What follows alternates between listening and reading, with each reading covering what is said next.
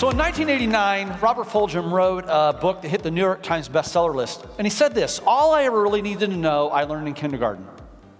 And that saying, it resonates with us, right? And yet, I think that Dr. Fulghum, I think he was only partly right. Right, at the beginning of the book, he says this: all I ever really needed to know, I learned in kindergarten. And he says, wisdom was not found on the top of the graduate school mountain, but there in the sand pile at Sunday school. And while there were things that I learned in kindergarten, really navigating life,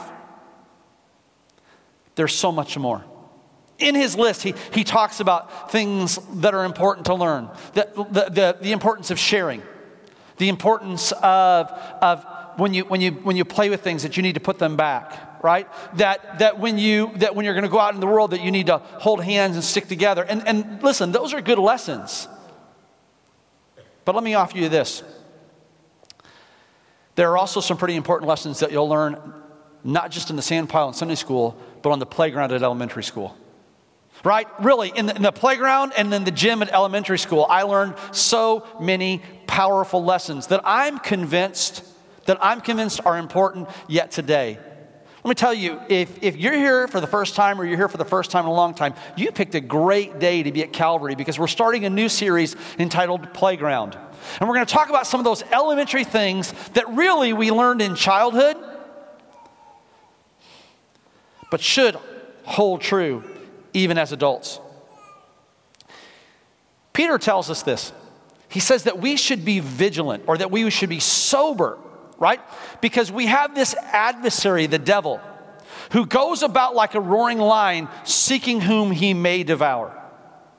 We are told that we are to put on the full armor of God. Why? To where we can take our stands against the devil's schemes. This morning, I want to talk to you about how we navigate these challenges of life, how we face these issues. I believe this. I believe that God has a wonderful lesson for you to learn through dodgeball. God, I thank you today for the opportunity that we have to consider your word. We thank you, God, that you have given us your word as a lamp to our feet, as a light into our path, that you have given us your word that we might not sin against you.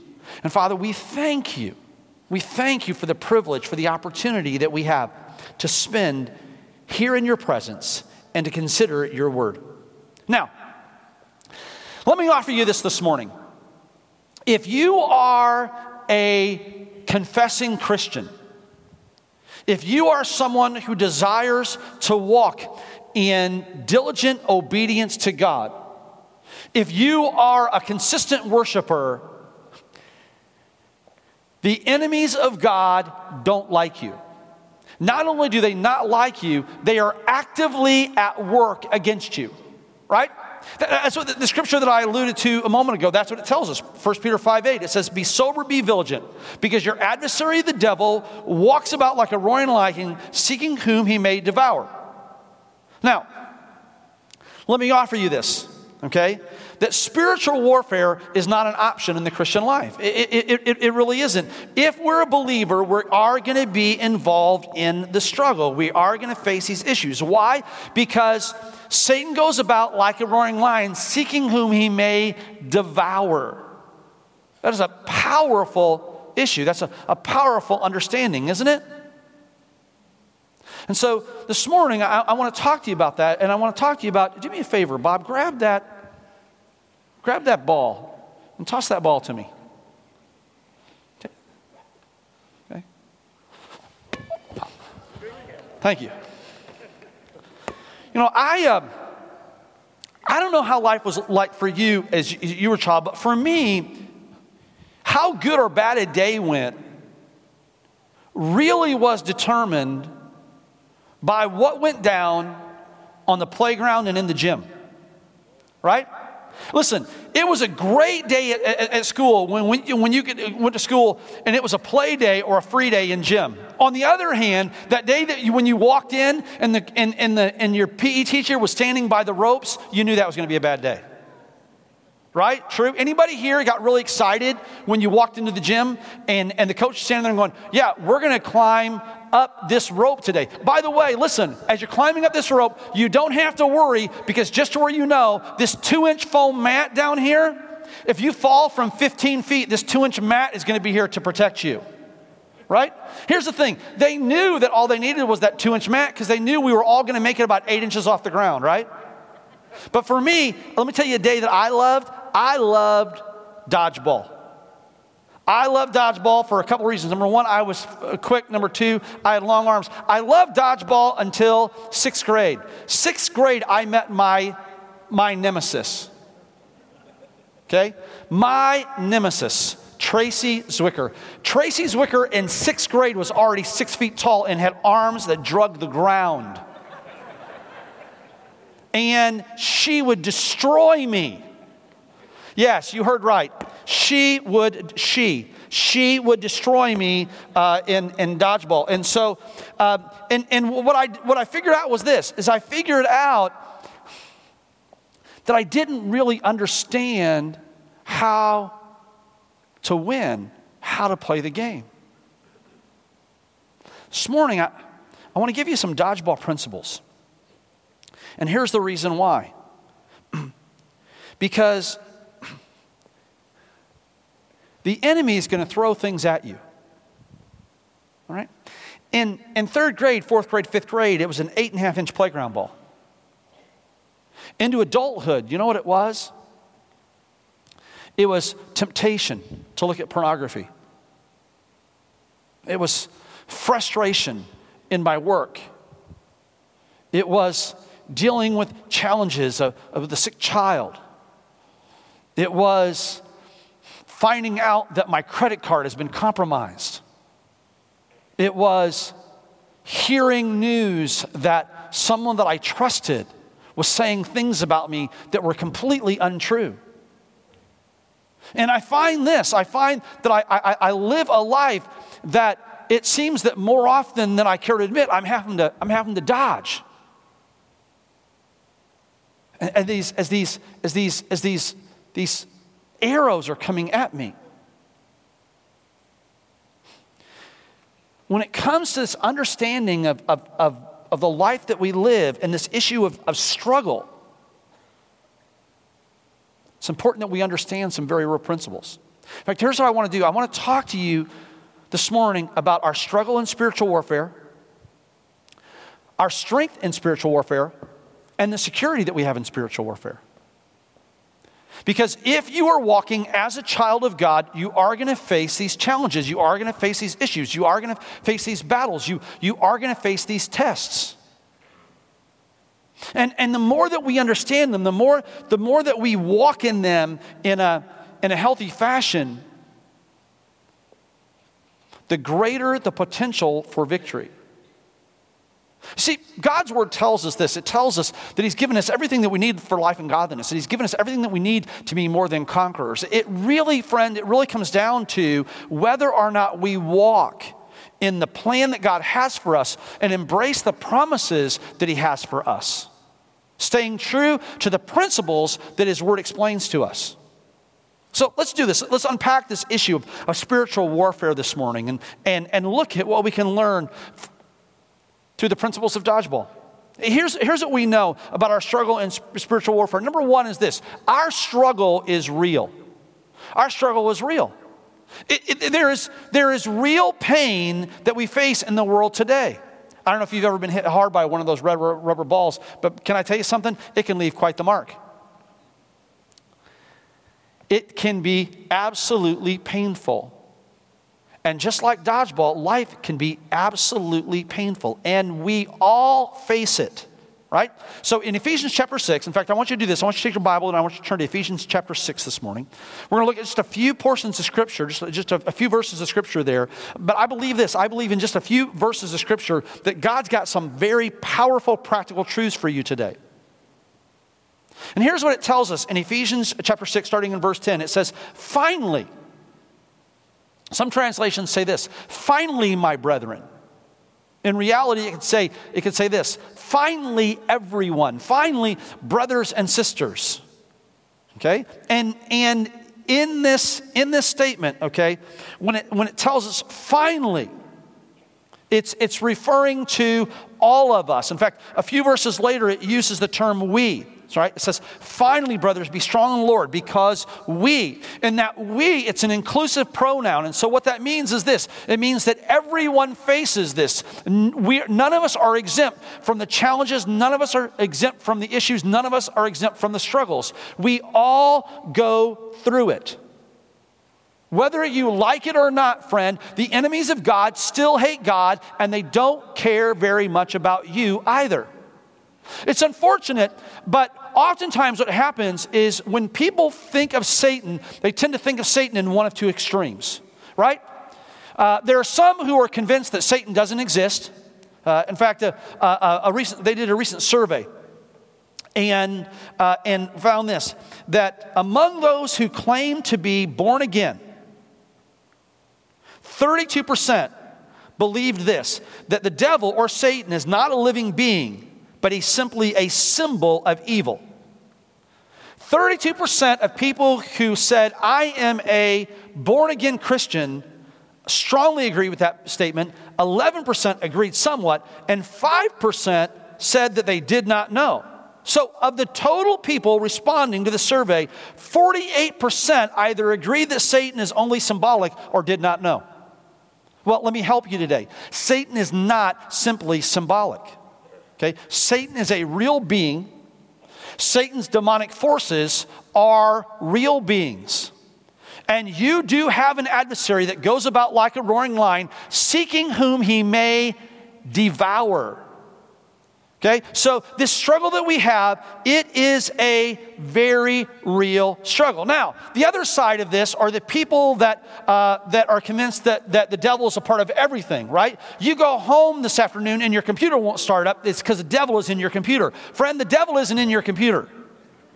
Now, you might do devilish things with your computer, but let me explain something to you. What your computer is, it's a bunch of electronic components. All right?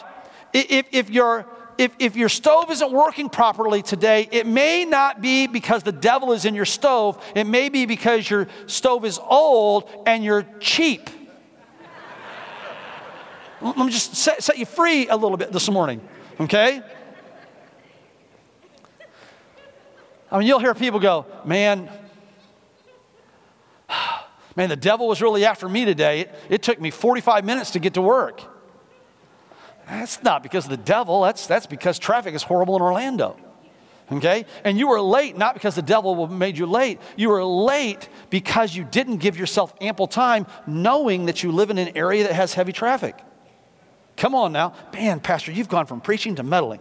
Well, I will tell you this. Our struggle is real. And not only is the struggle real, the struggle is personal.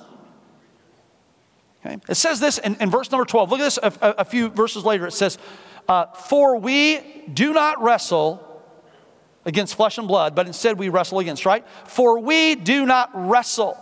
That term wrestle, it speaks to what spiritual warfare looks like. Oftentimes, when we think about battle,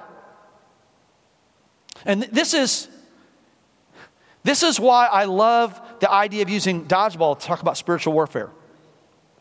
I grew up in a time when, as a young guy, that battle and warfare was just a regular part of my life, right? Here are some of the toys that I had in my toy box, okay? I had a G.I. Joe. Anybody else here have a G.I. Joe? Okay? And I had a G.I. Joe back when it was a big G.I. Joe, right? They went for a while. It may still be this way. They shrunk G.I. Joe. I don't know why they did that. If I was G.I. Joe, I'd have been bitter, right? But I had G.I. Joe. And then I also had these green plastic army men, right? And we would play with these things all the time. We'd get down in the dirt and we'd play with these things. Remember when kids played in the dirt? And remember when kids knew what dirt was? And anyway, we would line up the army men, right? And we would set up, and we would play army. And there were rules and there were regulations. Dodgeball, there were rules, but really, it was all about just look out, okay? You were in the midst of it. It wasn't a concept. It was, this is me against you. Especially when you got down to, and I don't know how you played dodgeball in your grade school, okay? But here's how we did it.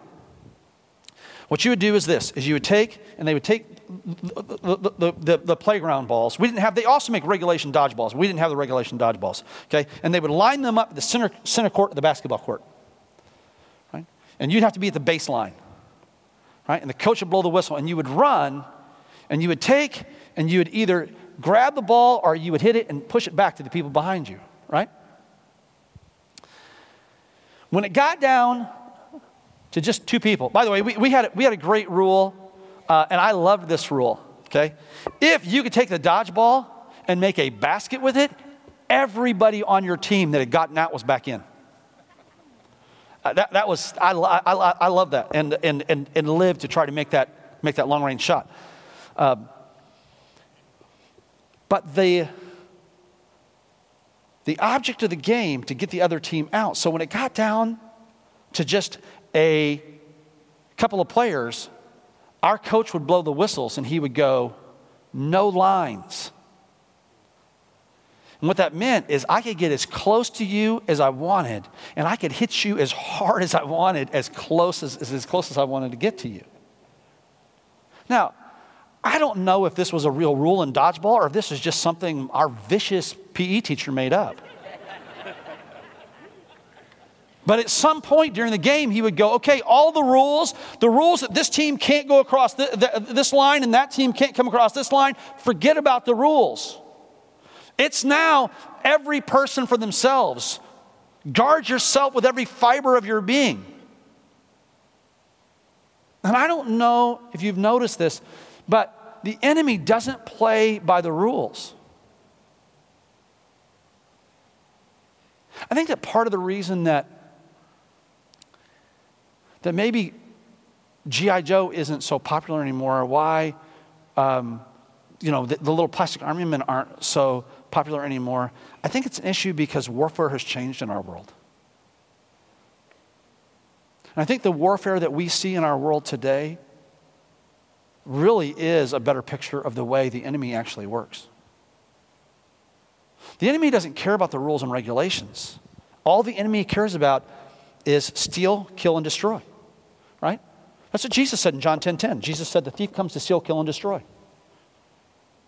But I have come, he says, that you might have life, and that you might have it in abundance. I have come that you might have life, and you might have it to its full.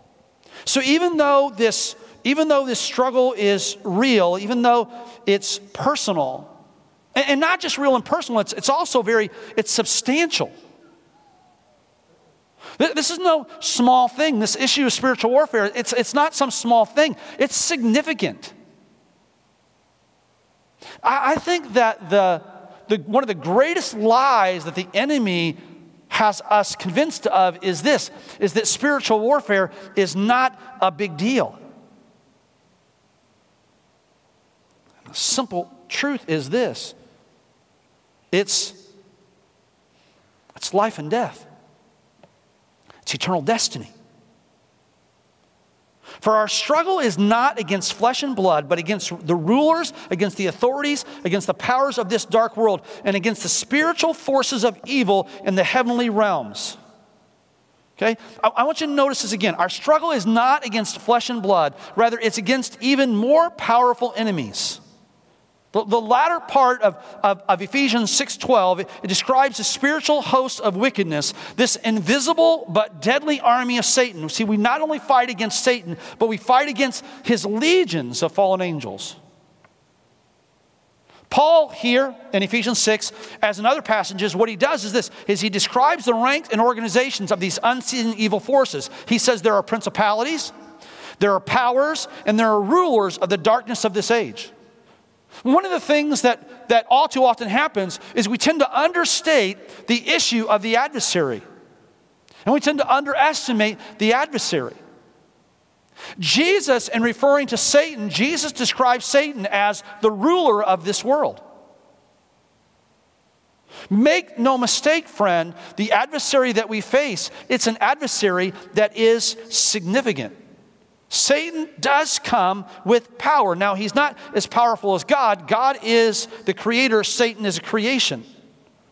But all we have to do is look in the world around us and recognize the effectiveness that the enemy has. Recognize the power that Satan has. We also have to understand that not only is Satan powerful, but he's also very evil. That's what Romans 1 through 3, it teaches us, right? It teaches us that the effectiveness of the evil of the enemy. And he's very cunning. The Bible describes him as wily. And here's what he does, okay? We're told, in fact, Ephesians 6:11 tells us, it speaks of the wiles or the schemes of the devil. That word, wiles or schemes, it comes from the same Greek word where we get methods, methodia, methods. So it says that we need to be aware, we need to understand the methods that our adversary uses, the methods that Satan uses. Okay, and what does he use? Number one is this, he uses diversion. The devil is a master behind the scenes. Okay? When he attacks, we often don't even realize it's him. We'll blame others, we'll blame circumstances, we'll do this. And so he uses diversion. One of the biggies that he uses is he uses division. It is amazing to me how effective this issue of division is and what the enemy tries to do. And listen, we need to be aware of this. Let me let you in on a little secret. The enemy is going to do something today to try to get you to be offended while you're here. Well, Bill didn't talk to me. Well, I'm not going back to that church. They didn't sing the songs I like. I'm not going back to that church. Okay? They didn't do communion the way I think communion should be done. I'm not going back to that church. It was way too hot in church today. Nobody will say that today. Why didn't these people turn on the heat? I'm not going back to that church. Right? The enemy will do everything that he can to bring division into the body of Christ and to bring division into your life and into your circle of relationships. Because that's what he does, divide and conquer, right? He uses diversion, he uses division, and then he also uses deception. 2 Corinthians 11:14 says this, that Satan himself, he transforms himself or masquerades as an angel of light. See, he doesn't so much attack our weaknesses. He'll even attack our strengths. He gets us to rely on our own talents, our own giftedness, instead of the God who gave them to us. And so, yes, we have this real struggle. But let me let you in on a little secret.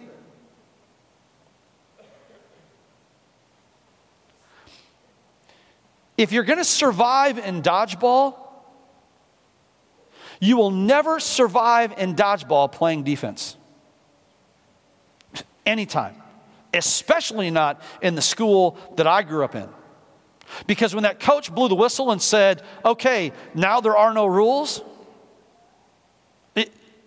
If you're playing defense, if all you're doing is you're playing defense, you've lost.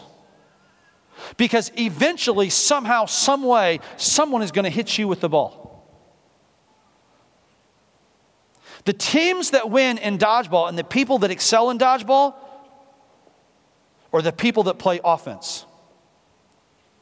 Right? This is why I loved dodgeball. Okay, when I played dodgeball, I wasn't looking to try to avoid you throwing the ball at me. I was watching you. I was hoping, Mark, I was hoping you would throw the ball at me. In fact, I would dare you to throw the ball at me. Because let me tell you something, friend. If the ball hits a wall or hits the ground before it hits me, I'm not out and I get the ball and I can chuck it at you. But if you throw the ball in the air, dude, I'm going to catch it. Okay? See, not only are you not going to be able to hit me, I'm going to catch the ball. I don't even have to throw the ball back at you because when you throw it at me, all I got to do is catch it and dude, you're out. So bring it. God didn't design us to be these weak, helpless, defensive beings. Spiritual warfare is all about us being on the offensive. It's all about us being on the offensive, absolutely. Come on, folks, that's worth an amen. All too often what happens is the church individually and collectively, the church takes a defensive posture. We're apologetic for what we do. Right? We're careful that we live our lives in such a way that we don't offend the world. When did that ever become the right thing to do? To live our life in such a way that we don't offend the world. Let me let you in on a little secret. Are you ready? The gospel is an offense. It is impossible to live the life that God has called you to live and not offend the people around you. Why, friend? Because you are involved in a spiritual battle that is very real, that is very personal, that is very substantial, and it is profoundly spiritual. But we have this great strength. That's the reason why Ephesians 6:10 says this, finally be strong in the Lord. And if we attempt to navigate life, if we attempt to navigate all of the things that are coming at us, and we attempt to navigate life in our own wisdom, in our own understanding, in our own strength, in our own ideas, we will fail. The enemy will defeat us when we rely on our power and we rely on our understanding. But when we put on the full armor of God, put on the full armor of God. Say that with me. Put on the full armor of God. Say it again.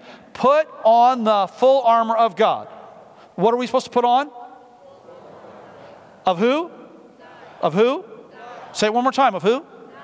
When I put on the full armor of God, here's what it says. It says that then I will be ready to respond to all of the devil's schemes.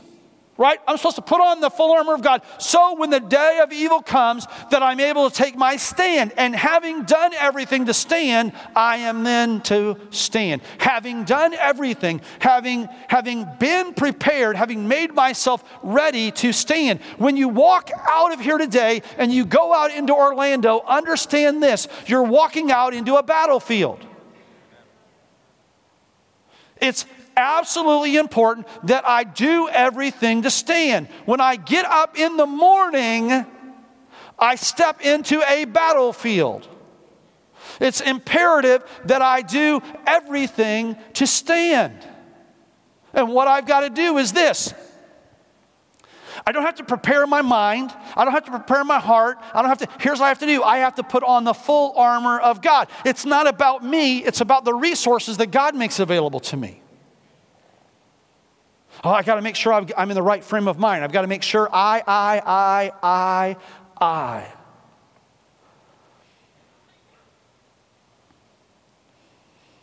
This is part of the deception that the enemy has perpetrated on the church for generations, for centuries. It's the lie that began in the Garden of Eden. That somehow that it's about you. Let's go back to original sin. When Adam and Eve were in the garden, God said this. He said, everything that you see is here for you to enjoy. I want to point out two trees to you.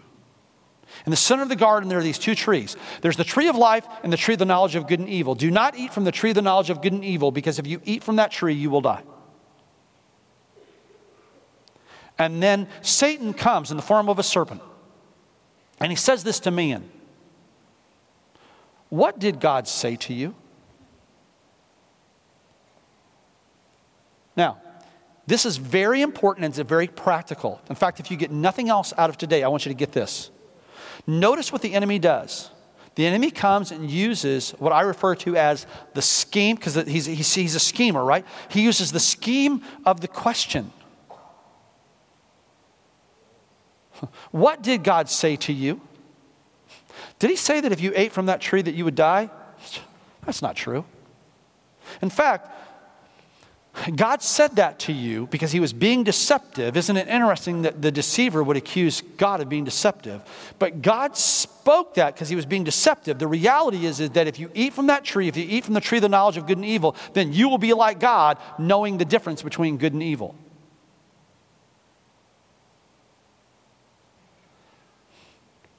That idea seemed good to man. Looking at the tree, it didn't look like a bad thing to eat, so man ate it.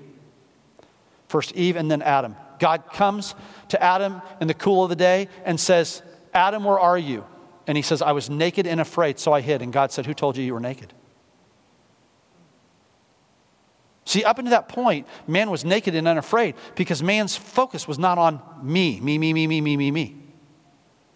It was not about I. Man's attention was outward focused. Isn't it interesting? Here's a practical church growth principle.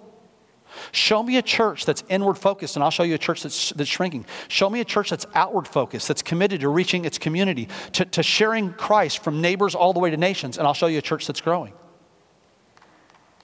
I'm telling you, it's an axiomatic principle. What we have to do is this, is we have to turn the attention away from me, and turn it towards, and that's the reason why, friends, God's word doesn't say, you have to do this, you have to do this, you have to do this, you have to. Here's what it says, put on the full armor of God. Put on the full armor of God. Everything that you need to be a more than conqueror, God makes available to you. Okay? And recognize what the full armor of God is. Okay? So let's talk about the helmet of salvation. Is the helmet of salvation something that you create? No. How about the having your loins girded with truth? Are you the creator of truth? The breastplate of righteousness. Where does our righteousness come from? Does our righteousness come from something that we do? No, our righteousness is as filthy rags. Right? So the helmet of salvation. See, all of the elements of spiritual armor are things that God makes available to us because of His mercy, grace, and omnipotent power. Recognize this. Everything that you need for life and godliness, friend, He has given you.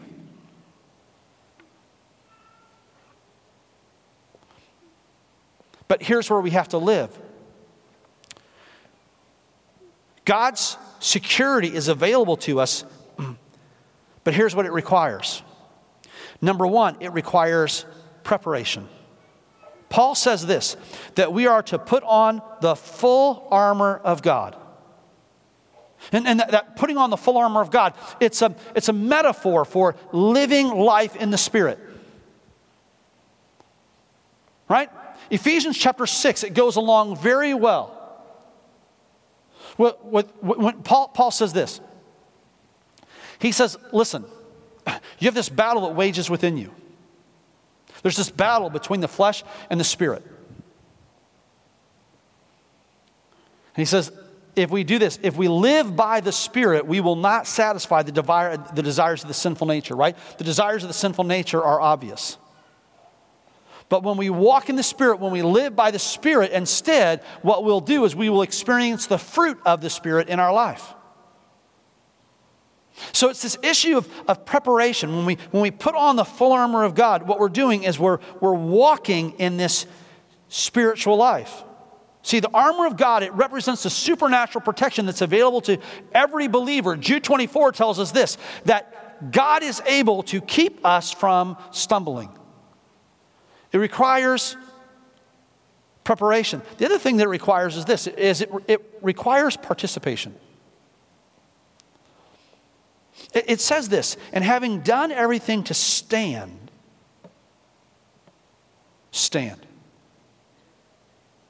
That issue of stand, it's a military term.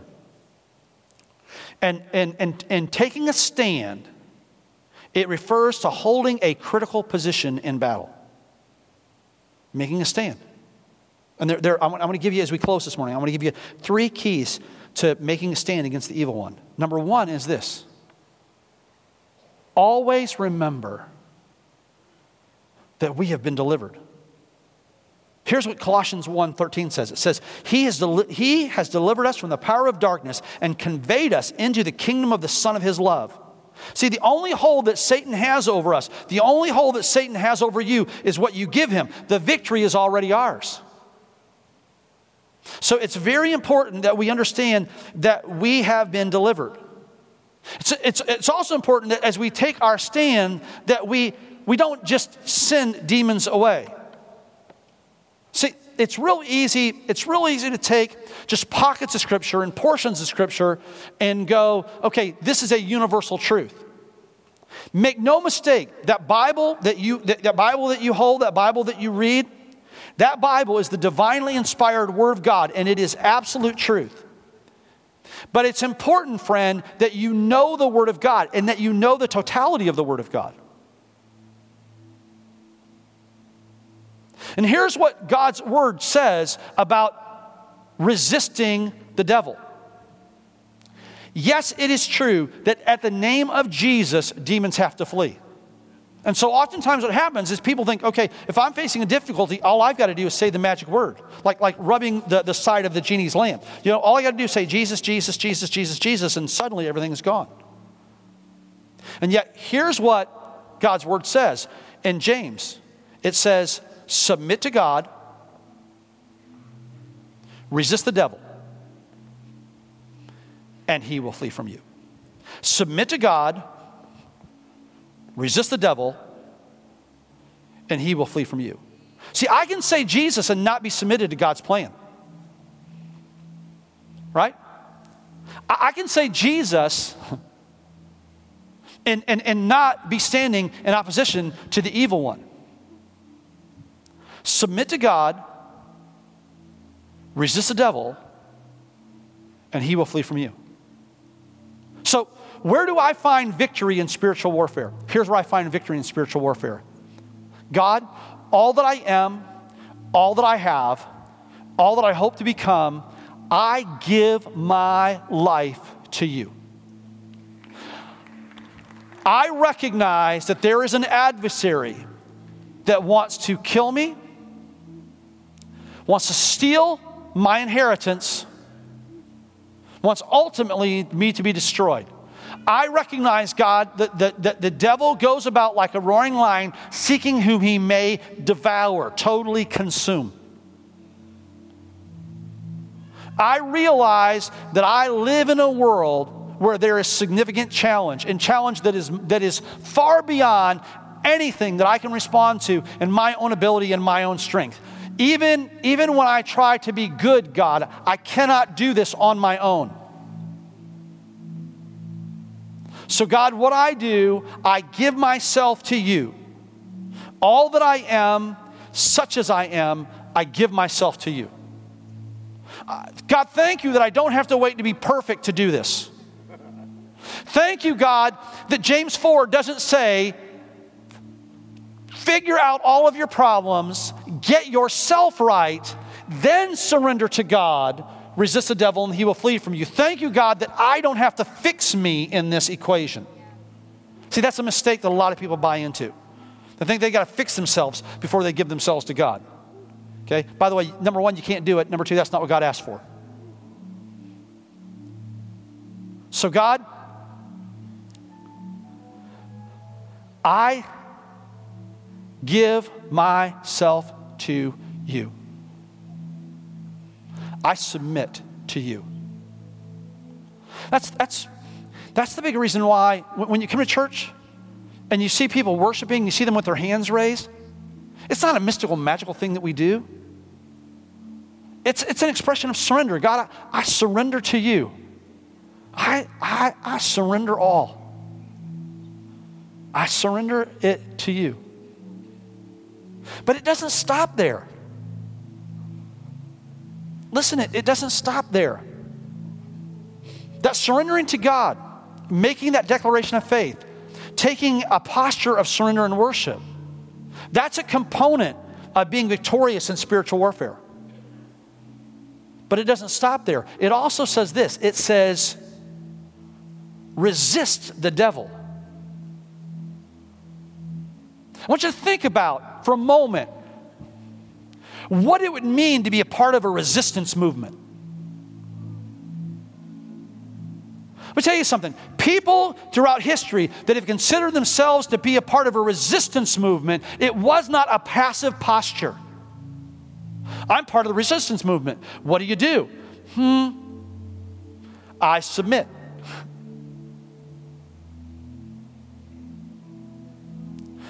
Being a part of the resistance movement means that I'm actively engaged in the defeat of my adversary. Submit to God, resist the devil, and he will flee from you. Some of us, we're real comfortable with the second part, right? We want to fight the devil, but we want to fight the devil on our terms. Never going to work. Some of us, we're totally comfortable with the submission part. God, I give my life to you,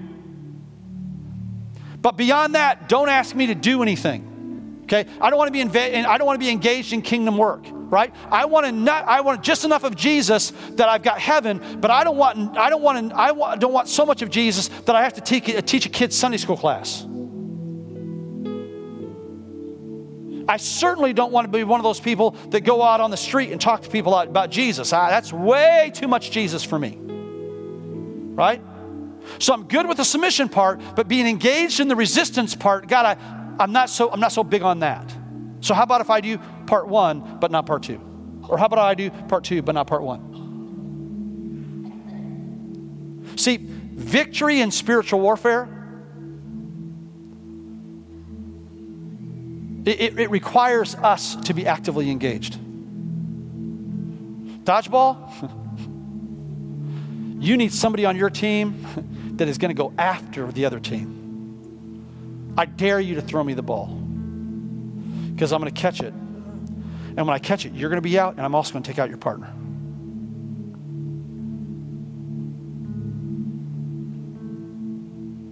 I said something last Sunday morning, and I mentioned it Wednesday night. I'm going to mention it again.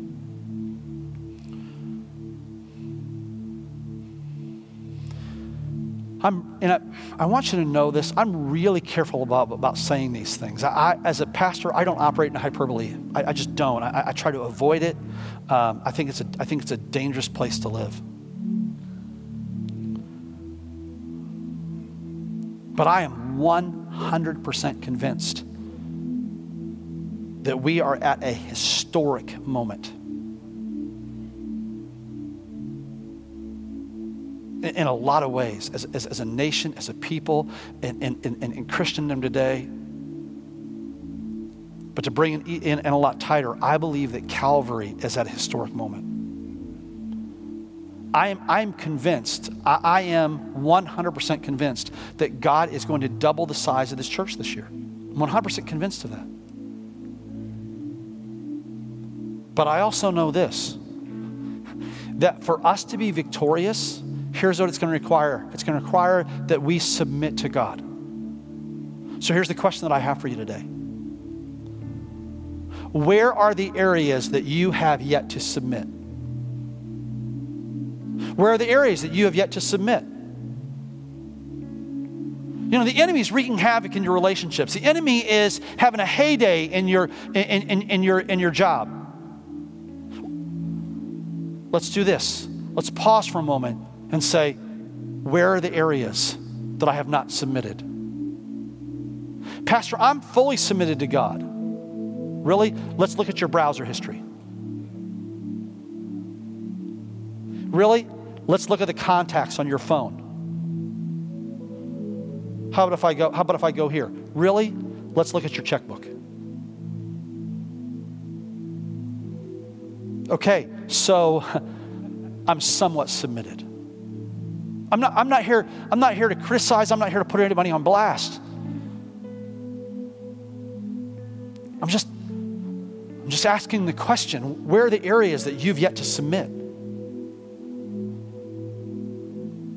And here's what I can promise you. In the areas that you have failed to submit, that's where the enemy is having his greatest victories. Yeah, I can't give my job over to the Lord. I know that there are some character issues and some moral issues as it relates to my job, but that's how I take care of my family. I guarantee you there's pressure in that area of your life. Look, I know this relationship isn't the healthiest in the world, but I can't help it. I love him. I can't help it. I love her. Yeah, that's what's causing you to lose sleep.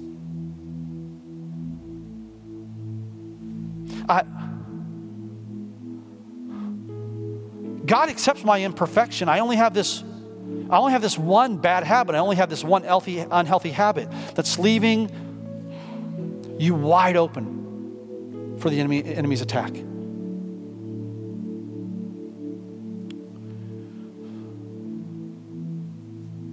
So how about this? How about we just be honest with ourselves about the area that we haven't submitted to God?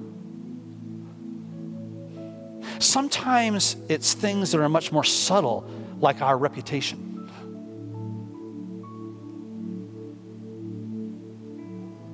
How people perceive us.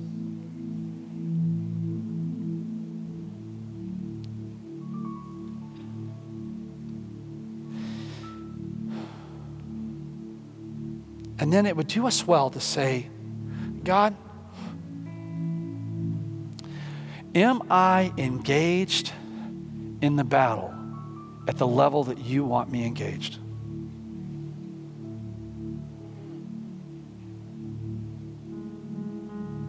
Here's the good news. Becky, you don't have to fight the entire war. When battle lines are drawn, a soldier's responsibility is the 24 inches that is in front of him. Those 24 inches. And if every soldier is faithful to the 24 inches in front of him, the army is victorious. You don't have to be overwhelmed by the size of the battle because God's not asking you to win the battle. Are you ready? The battle's already been won. All he's saying is this, is to be faithful to the 24 inches that it's in front of you. Because Satan knows that the battle has already been lost. He's not looking to be victorious. He's simply a bitter loser that wants to inflict as much damage as he possibly can. So I don't have to worry about whether or not the battle is going to be lost or won. The battle's not going to be lost or won, friend, dependent upon what you do. Okay? God's not going to be defeated because you don't engage. It just has adverse impact on you. Submit to God. Resist the devil. And he runs away.